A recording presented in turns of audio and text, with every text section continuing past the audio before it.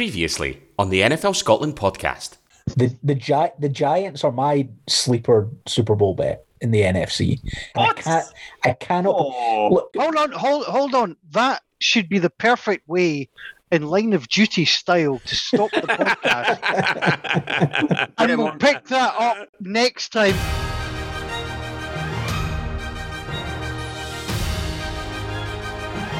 Hello and welcome to episode 148 of the NFL Scotland podcast. And as you just heard, the bold claim that ended episode 147 by Gordon McGuinness. They've ordered the ticker tape parade in blue and white down the middle of New York because Gordon McGuinness thinks the Giants are going to win the Super Bowl. That's what you said, Gordon. Have I got that right? I think that's verging on a gross misrepresentation of what I said. I think and bear in mind it was long enough ago now that maybe I'm forgetting. I think what I said is I think they can contend this year. And I stand by that. I think I've got good reasons for that. So the very reason we have brought Jamie Borthwick onto this particular podcast, he's a resident Giants fan. Long-suffering is normally the words we put in front. Jamie, is it going to be long-suffering or is there hope on the horizon? I think the immediate post-draft glow, I would definitely have jumped in two-footed and went, yes, I think Gordon's absolutely onto something. But the longer it goes and the more I kind of size up this roster, in particular the offensive line, gives me a bit of the jitters. But there will be a step forward this year. I can see it in a lot of these young guys. So it's all a matter of when do they start to catch momentum. And, you know, in this game, if you can catch momentum later on in the season, then the Giants have proven it before, anything's possible. What was missing last year, Jamie? What was the problems last year? Let's talk about, season 2020 first of all. The offense was a hot mess. They lost their best player right at the start of the season, which put, with Barkley being ruled out, it put everything on Daniel Jones for the entire year. And to be honest, in a sort of essentially a year two for a quarterback, it's probably the toughest year they have because there's enough tape for everyone else to know how he performs and particularly how he performs under pressure. And they went out and defenses had the measure of him. I thought Jones started to get a wee bit better towards the end of the season, and I think that's because the O-line started to function because, frankly, they were not functioning at all at the start of the year. But guys like Shane Lemieux came in and brought just a bit of raw aggression and raw power in there, and I think Andrew Thomas really started to sort out some of the more glaring issues that he began the year with at tackle. Matt Peart came in and did fairly well at right tackle as well, and they were at least able to hold up the line for more than 50% of the game, which allowed them to operate a little bit better. And then they fizzled out again at the end of the season. But they're young and they are talented. And that defense I thought was excellent last year, and I think with Azeez Ojulari drafted in the second round, they will actually have a bit more of a pass rushing threat this year, which will help them because I think that their defensive backs are excellent and more than capable of being part of a team that goes and challenges for the off season. Yeah, it's interesting, Gordon. I mean, Jamie mentions Ojulari, Ellison Smith, another linebacker out of Northern Iowa. So, two of the first four picks were linebackers. It's certainly an area they were weak at. Does that give you hope for them? Yeah, and I think maybe less so necessarily for early this year and more kind of going forward, but both Ellison Smith and Azeez Ojulari were good athletes in college and players who produced in college. Admittedly, for Smith, it was at a lower level, but there's a ton of talent there. And to Jamie's point, I think where the Giants have something going for them this year is that, with the exception of a question mark at quarterback, they're good at the places where it really matters to be good right now in the NFL in terms of what you can do throughout the regular season. The receiving group is, I think, one of probably the most underrated group in the NFL right now because of the addition of Kenny Golladay. Darius Slayton was already really good. Sterling Shepard, I think, has been underrated for a good number of years. Kadarius Toney, I think, fits well in that group in the sense that he's not going into that system being asked to be a number one wide receiver, and you can just find ways to get him involved. The offensive line's a big concern, but I don't necessarily think it's out with the realms of possibility that can be a top, 15, 16 line in the NFL. I think it can be pretty average. So what they've done is they've put the pieces in place to see what Daniel Jones is. And if Daniel Jones isn't good this year, the Giants won't go anywhere near the playoffs and won't go anywhere near a Super Bowl. But we've seen in recent years, if you surround a quarterback with that kind of talent, this third year is when we can see that leap forward. Now, obviously, I'm not saying that he's going to have the Josh Allen leap forward, but if he even has half of that, then he becomes a pretty solid quarterback who can do some damage on the ground and has a ton of talent around him. So I just think when you look at the NFC East as a division, the Giants have enough about them that it really wouldn't surprise me to see them be the team that kind of elevates above that. Obviously, the Cowboys are going to be the big threat, but the Giants have got, I think, the most talent they've had in a good number of years. Jamie, Gordon mentioned Sterling Shepard. In terms of fantasy football, probably one of the most frustrating receivers that you could ever put anywhere near your roster because you know he should be better. Now, I would argue that Kenny Golladay falls into that category as well. You always wanted more from him. 4 years, $72 million. If they hit with Golladay, I think they're onto something because, as Gordon mentioned, you're taking away Kadarius Toney, who's a great player, but he doesn't have to come in and be, the main man right away. Yeah, I didn't mention the receiving cores in my initial answer because it was anonymous, really. They had Slayton as a deep threat. Shepard could barely get fit, and that was kind of the long and the short of it. Golladay, remember, last season was entirely injury hit, and that's why he disappointed her, certainly in fantasy terms. But when you look at the numbers from the 2 seasons before that, I think that's where you understand the sort of player that they're throwing that sort of money at. What I like about the way that they've built it is that they've got a little bit of everything in there. You've got Golladay who go up and win all the contestable catches. They've got Toney who can, he can do a little bit of everything. He can, he can run with the ball. He's unbelievably fast, elusive. He can line up in the slot. He can line up out wide, and he can go for the deep ball as Slayton can. Sterling Shepard, I think, is probably on a sugary peg because his cap hit is huge, and there's lots of other slot options now on this roster. So there's a massive season for him, and he's going to have to produce if he's going to continue as a Giants player because I think he's the third biggest cap hit this year, and that may have even been before other guys restructured. So he's really got to hit it this year, otherwise he's going to be off ski. So there's good incentive all round here. And we got to see if Daniel Jones is up to it. Yeah, absolutely. We've also got to see if Jason Garrett's up to it because there were massive question marks over him as the offensive coordinator last year. And did he really know how to use Daniel Jones? Well, now he's got a little bit of everything in his armory. If you can't scheme up something for all of these pieces, then you're not going to last as an OC. One signing I'd like to talk about, just to get your reaction, because I love teams who have obviously spent a lot of money and then you look for a little bit of value. So if I was to say the name to you that I'm just about to say, Cullen Gillaspia. Now, Cullen Gillaspia, for people who don't know, was drafted by the Houston Texans in the 7th round, 220th overall in the 2019 draft. Didn't quite work out for him. I think that's fair to say. He's had one reception, went for 6 yards. It was against Pittsburgh, so it doesn't really count because, let's be honest, who can't catch against Pittsburgh? But they've signed him as a fullback for $850,000. Now, it's a complete and utter no risk. I'm fascinated by signings like this because you don't just do that on a whim. They must see a little something in there, even if it's just for special teams. Yeah, I mean, I'm not sure of it. Everyone was scratching their heads because Eli Penny is a perfectly serviceable fullback who did really well last year. I'm not sure what role Gillaspia has been brought in. I think he maybe started off as a sort of blocking tight end, and he's been brought a little deeper as a fullback. I haven't heard a single thing coming out of any training activities that they've done so far. So genuinely, that one is a mystery. But they have gone for a few cheap,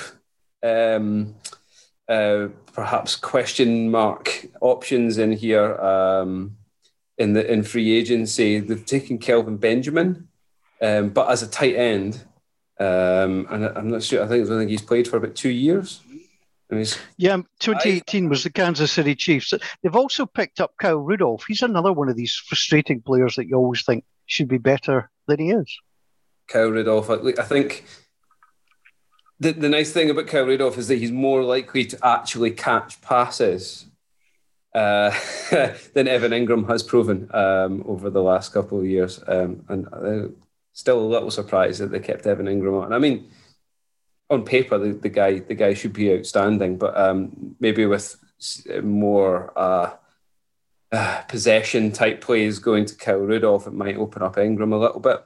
It seems like a decent pickup there. And the other real kind of low risk, high reward is probably John Ross, who's a total flop, but at Cincinnati, but he's got, I think, still probably a high ceiling because of his physical attributes. So he's coming on, a spare change over $1 million in the year, and he'll go and compete with Sterling Shepard for a slot space, and I don't see anything wrong with that in terms of building a roster.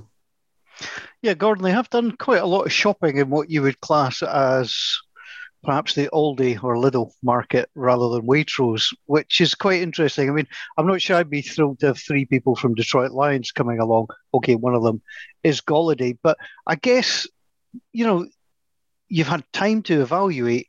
If 2 or 3 of these players stick, and as Jamie said, their value turns out to be way ahead of what you've got, these are the kind of make or break things that will help the Giants. Yeah, and it's not like the players. So like John Ross, I think, is a great example. If John Ross gives the Giants what he gave the Bengals last year, which was what, 2 receptions, I think, over the course of the whole year, then it's not really the end of the world because they've got receiving talent out there. If he gives them what they gave the Bengals the year before that, which was averaging 18 yards a catch on 28 receptions, that adds something to the offense, and that additional bit of speed that, compare with Kadarius Toney, the first-round draft pick. Things like that, if you can go and sign a player for not a lot of money, and you don't need him to be a consistent performer, but anything he does give you is a bonus. Stuff like that, I think, can always be the thing that when other players go down, it can give a little boost with things like that. So stuff like that, any kind of low-risk, high-reward, I'm all for. Yeah, I mean, he's a former first-round pick, so I'm not, it is one of these things, Kyle Rudolph, former second-round pick. So they are shopping around and using their money. I mean, just having a little look at, where else they might get some value. Guard Zach Fultz from the Texans, 1 year, $1.2 million. Nose tackle Danny Shelton, 1 year, $1.12 million. They're not paying a fortune. I just think it's a brilliant sport when you can be lining up a guy who's earning 18 times what you're earning. Golladay up against Ross. So it's an interesting one. In terms of the coaching, Joe Judge, second year. Are you convinced by him, Jamie, or is he still going to prove that he's got what it takes? I'm not sure convinced is exactly the word, but I'm on board. I'm on board with him. I think he talks a great game, and I think the players all seem to be pulling in that direction as well. So year 2 is another one. He's another young guy in there in head coach terms, and you're looking for him to take a step forward. I think he's massively helped by having a fantastic defensive coordinator in there. I think he and Garrett need to maybe knock their heads together a little bit more to come up with something a bit more inspiring, a bit more that's going to knock other defenses a little bit more off their pace against them. But I think he's a guy who gets the Giants. He understands. He understands the history of the head coach role there. He understands what has worked in this organization. He's had a great, he's worked with great people on his way up as well. And I'm confident. I'm confident that he's going to take another step forward. So, gents, what I'd like to do now is run through the first 6 games of the season, and I want you to tell me at the end of the 6 games what the Giants' record, in your humble opinion, will be. Because I often think, and we know this, it's very rare if teams start badly that they will go on to the playoffs. Certainly, if you go 0-3, it can be a bit of a disaster. So I'm going to read out the fixtures. They're going to kicking off in Denver, one of the 4:25 games on the 12th of September. So that's the opening fixture at Denver. The Washington football team, the team that still can't afford to buy a nickname, is then just 4 days later. So the first Thursday night football of the season comes along. So they're at Washington, short turnaround. Atlanta Falcons comes up on the 26th. That's at home. They then go to the Superdome, where they'll face the New Orleans Saints. They then go to Dallas for another divisional game. And week 6, they will end Los Angeles Rams at home. Gordon, first of all, where do you see the wins coming from, and what's your record for them? So I think the first game might actually be at home, the Broncos game. Yep, it is. Yeah, sorry. I think they start 3-0, and then I think they win 1 from 3 at New Orleans, at Dallas against the Rams. So I think they're 4-2 after 6 games. Jamie? Yeah, I had 4-2 as well. I think they probably lose. They always lose at Dallas. They're absolutely appalling in that stadium, and I think they probably lose to the Rams. So they could start 4-0. Yeah, it's an interesting one. I think what will tell it for me is basically the first, 3 fixtures. If you are going to be a playoff team, and this is no disrespect to the other teams involved, you have to knock off Denver at home and you have to knock off Atlanta at home. Now, I know Washington won the division last year, but you could also make a strong case that Dallas gave it away and didn't want to win it. So 3-0 isn't actually a bad thing. Gordon, if you are going into the season with that as your mindset, and I'm sure New York are, if you don't win any of those, or if you lose one of those 3 games, where can that take you psychologically? I think lose one of them is probably not the end of the world. If they go 1-2 coming out of those games, then you're going to have to early on dig deep mentally to make sure you're not going to start to fall into a little bit of a hole there, because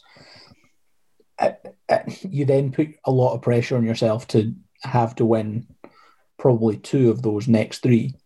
And if you don't do that, then all of a sudden that's when it can start to snowball a little bit and go against you.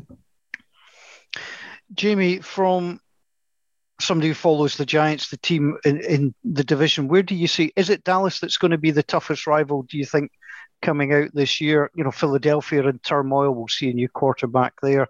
Dallas, well, you know, Dak Prescott should be back, but Dallas are Dallas and can do anything. No, I think Washington and Dallas might actually be fairly even this year. Washington's defense is excellent, and it will have them up there again.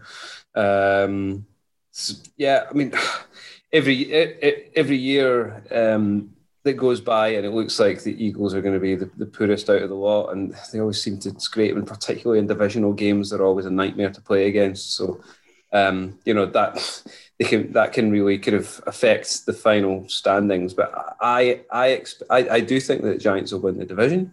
I probably say it every year, but this year maybe with slightly more confidence and substance behind me. I can't pick which out of Dallas and Washington will be the closest rivals, but the Eagles will stick their oar in as well. Absolutely no doubt about it. Gordon, where do you see the threat to your Super Bowl winning Giants coming from? Sorry. I think it's definitely, for me, it's definitely Dallas. The Dallas thing's really interesting because if I was to, I would say I've probably got more faith in the Giants winning the division than the Cowboys.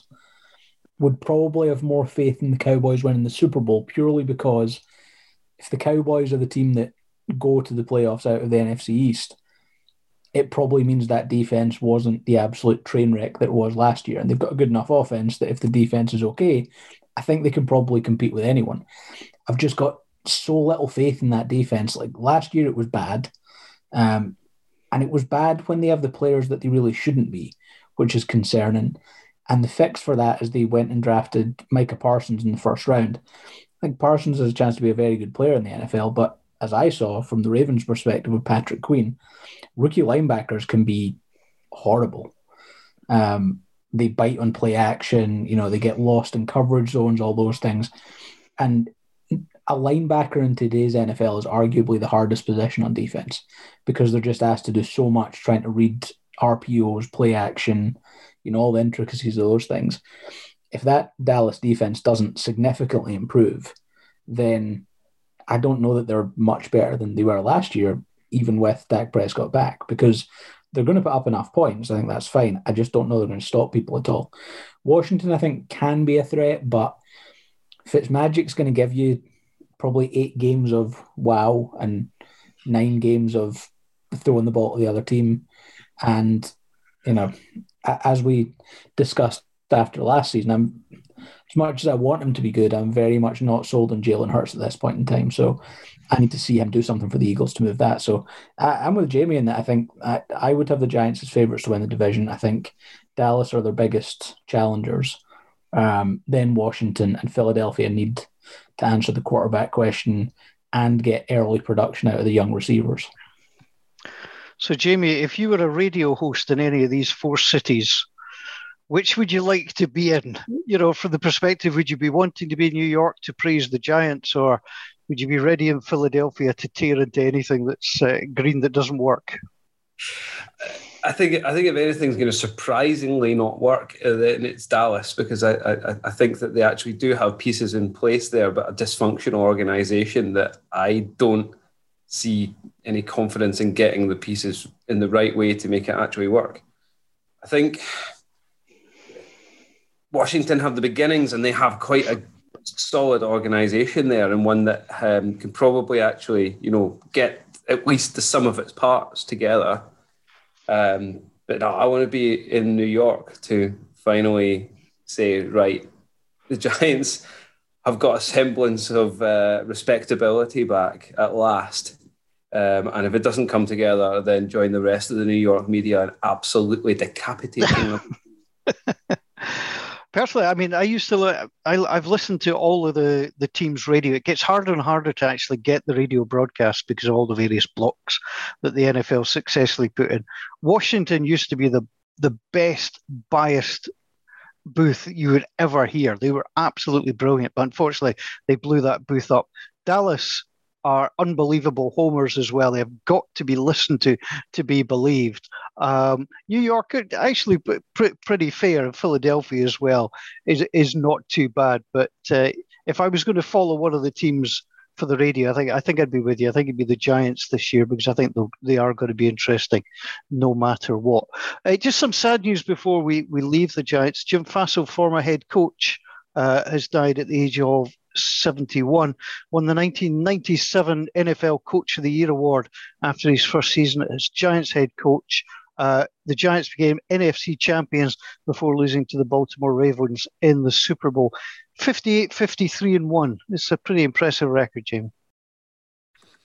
Yeah, it was, just to see the breadth of tributes being paid to him today from, guys who knew him inside out, who maybe had him as their coach or who worked closely with him in the organisation, to the other players who just would have had the briefest of times with him, or even just met him on other times when he'd left the organisation, came back in to talk. He left an imprint on everyone, and that's the sign of a major head coach, a guy who's a totem like that, and actually leaves his mark beyond the literal physical years that he spent in that organisation. So, sad day for the Giants. Gordon, just in general terms, we learn a lot about coaches either when they retire or when they sadly pass away is by the tributes they get. And we're all big boys. We understand what coded language can be. And, it's always nice to see that people actually are genuine in their outpouring and their comments about someone. Yeah, and I think you can always kind of tell when it's really genuine when, you see the range of places it comes from. So he was also the offensive coordinator for a couple of seasons in Baltimore. Don't think it was when John Harbaugh was there, but John Harbaugh has come out and said something today.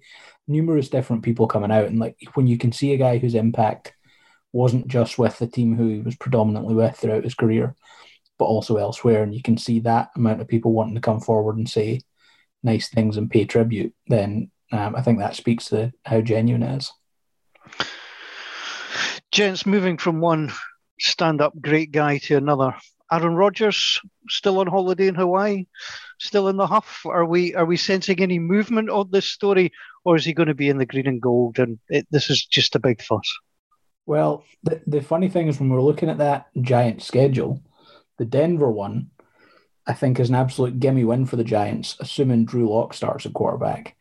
If Charles' worst nightmare happens and Aaron Rodgers is starting there, then I'd maybe round myself down to 3-3. So I think he's going to play for the Packers this year.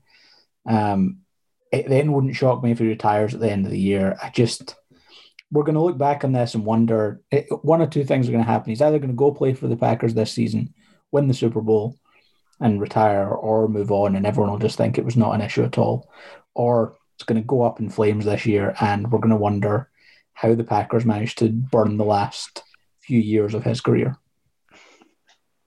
Yeah, it's a fair point. We'll see where that goes. Big move in the NFL, probably the biggest story over the last few days. Julio got his stretch and decided to take it all the way to Tennessee. The Titans are delighted, Jamie, and it looks like a pretty good deal in terms of a second round and a fourth round. He is getting on in receiving age, but Julio Jones from the Falcons to the Titans. He's getting on, but it's not been reflected in his numbers yet. I mean, you've got so much more offensive talent, not just receiving talent, offensive talent around him as well. It's just one more thing to worry about.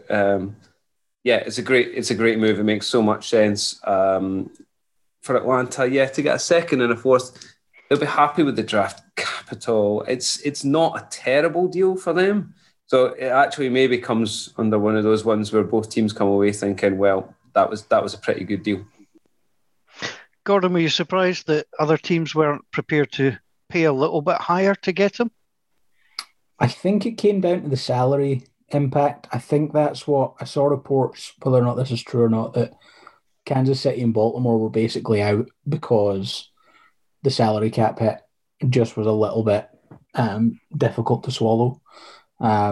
So, I would have loved him to have found his way to Baltimore, but I think salary-wise, I can understand it. I think it made so much sense for the Titans, though. If you looked at what the Titans' receiving depth chart, as much as there's a good offensive line, as much as it's good at quarterback or solid at quarterback with Tannehill, the receivers outside of A.J. Brown were Josh Reynolds, Cameron Batson, Dez Fitzpatrick. Like, there were very few NFL catches amongst this group before they add Julio Jones, and they add Julio Jones now to A.J. Brown, and you can make the case that that's now the best 1-2 tandem in the NFL. I think the A.J. Brown stuff's brilliant. And a now deleted tweet, A.J. Brown tweeted something to do with a number in regards to this. He's getting to keep 11. Julio Jones doesn't want it.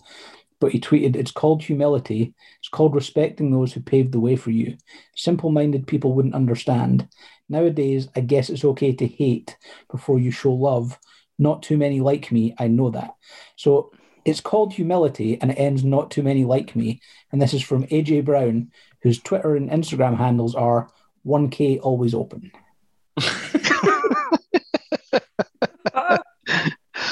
Yeah, I mean, if the Titans receivers could just come out their shell a little bit, it might make a little impact in Tennessee. I really like A.J. Brown as well. I think he's a brilliant receiver. I just thought that was really funny. Yeah, I'm going to get a tattoo of that. Should be on a T-shirt, shouldn't it? Let's get that on the T-shirt. I think the guy that perhaps might be the happiest is Derrick Henry, because altogether the coverage now changes for any team playing Tennessee. You simply can't stack the box and hope that your top corner or safety can pick up A.J. Brown. You've now got problems left and right, and Derrick Henry surely will be the recipient of a lot more space. Changes the whole shape of that offense, and it was, let's be honest, it was a pretty tasty offense last season. Yeah, they lost a couple of pieces in the summer, that's forgotten about now. Tennessee will be back and they'll be right in the hunt again next year. And the flip side of that is the unluckiest person in all this is Arthur Smith, who went from being the Titans offensive coordinator. Now he goes to Atlanta, and Julio Jones goes the other way. It's not really the way you want it to go. I think Calvin Ridley will be pretty happy as well. Ridley looks like a player who can put up a decent number of yards, and him and Kyle Pitts are going to be the focal points of that offense now. So I don't know that it massively hurts Atlanta this year. The big mistake I think they made was extending Matt Ryan to the point that they could have gone and taken a quarterback this year or traded down or something. Matt Ryan's contract kind of made it that they're still trying to be in the hunt, but Julio Jones' contract made that difficult. So they kind of mismanaged a couple of things that led to the point where I think this just became kind of. What do you expect from a team that shouts "don't score" when you're 2 yards out and they accidentally score? Come on. Oh dear. But we won't be seeing Julio in London, unfortunately, because he is no longer there. Just touching briefly on the London games that were announced, we've settled this down a little bit. Have we just been given the runt of the litter, or is that being unkind? The highlight and the headline is Trevor Lawrence is coming to London in his rookie season, and that's definitely, I think, what NFL UK and the Jaguars are and should sell it on. If he is as good as advertised in the NFL, then I think people will probably forgive it. If what comes out of the London games this year is we get a Trevor Lawrence masterclass in London, I think people will probably forgive anything else beyond that. Jamie, do either of the games work for you? It didn't have me leaping up to buy tickets, but the more you look at them, actually, I think they probably will be not too bad games. Probably just happy to have a couple of games back again. They could easily have just said no, we'll leave it another year. So it's good that we can start building them up again. But yeah, they're not billboards, they're not flashing light matchups, but there's enough intrigue, in particularly at quarterback, which is what's going to sell tickets for these ones. That should make them, they're more than watchable, I would hope. Yeah, I mean, the Florida Derby, Jags, Dolphins, Jets, Falcons. I think Jags, Dolphins. I think there's enough in there to make us, want to go. And we know the old story that, the games will sell out no matter what, because it's all about what goes on around them. But it will be interesting to see. And it'll be interesting to see which country gets the Packers first, because they are being forced out of the USA. So it'll be interesting to see if they will be a London team at some point, because I'll tell you what, tickets for that will be hard to get. Gents, if I had to make a guess for that, I would say it'll be Germany that gets the Packers. Yeah, that would be interesting. I think I'd love to see Germany get games, because I think we all appreciate the history that the game has over there. And I think you would get a lot of people from Britain, ironically, trying to get over to Germany to go and see it. I think it'd be amazing. Apparently the beer in Germany is very good as well. I mean, you guys might know better than me. I once got nearly drunk on 2 half pints. Yeah. Any other topics that have caught your eye in the NFL in the last couple of weeks? Because the one that's caught my eye is the gushing coverage of the OTAs. All 32 teams look brilliant. Everybody looks tremendous. We never get the truth. It's the same in Major League Baseball, isn't it? When you get the spring training, everybody looks great. Everybody looks good. And it's hard. Gordon, how do we sift through all of this stuff to see what teams are actually going to be like? I think you just take everything with a pinch of salt right now. Interestingly, I read the only player I've read anything negative about from OTAs so far is Drew Lock. Apparently was horrible at the Broncos. So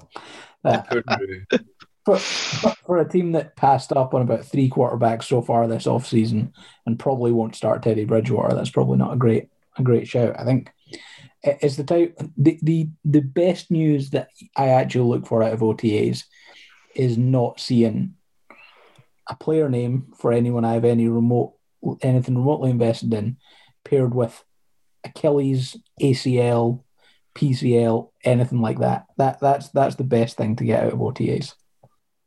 It's just a tough sell this time of year, isn't it? You know, this is my trade. You're trying to, you're probably what feels like the farthest away from any like actual news to report on. You got to weigh up what are people going to want to read. This is a time where you want to have a little bit of hope, don't you? So you got to sell a little bit of hope to the fans. And yeah, hopefully there's no injury stuff to report on. It's a strange time in football journalism over here when you've got teams aren't even back for pre-season training yet, and it's a little bit like that. It's the hardest point in the calendar to build any sort of narrative. So everything's great. That'll sell. Excellent. Well, at least I guess in your case you've got the Euros to look forward to. You're off to cover Scotland very soon.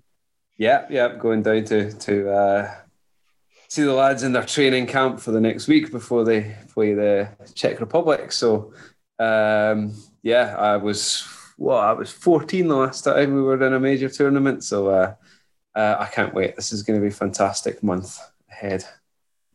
And Gordon, you will be there on behalf of the NFL Scotland podcast, presumably in your NFL Scotland podcast sweatshirt, umbrella, hat, coat, whatever, to represent us when we play the Czechs on Monday.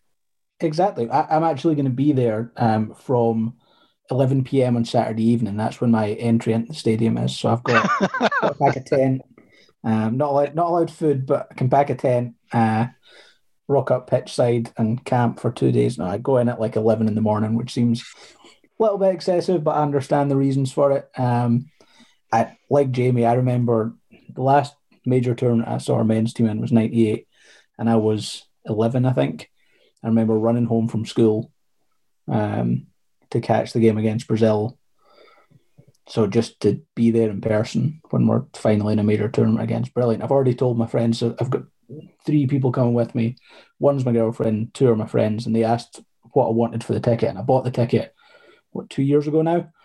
So I've told them I don't want money. I want a pint and a bourbon when we go out for dinner afterwards, and they're not allowed to laugh at me if I cry during the national anthem. That's their payment for the game. Absolutely brilliant. Gordon and Jamie, thanks both for joining me here on the NFL Scotland podcast. That is the full-time whistle on episode 148. For episode 149, what else could you want? Yes, we will be bringing back Cameron Hobbs. From myself, Paul Mitchell, on behalf of Jamie, from Gordon, enjoy the Euros as well as all these wonderful, weird and wonderful NFL stories going around. Thanks for listening. Bye for now.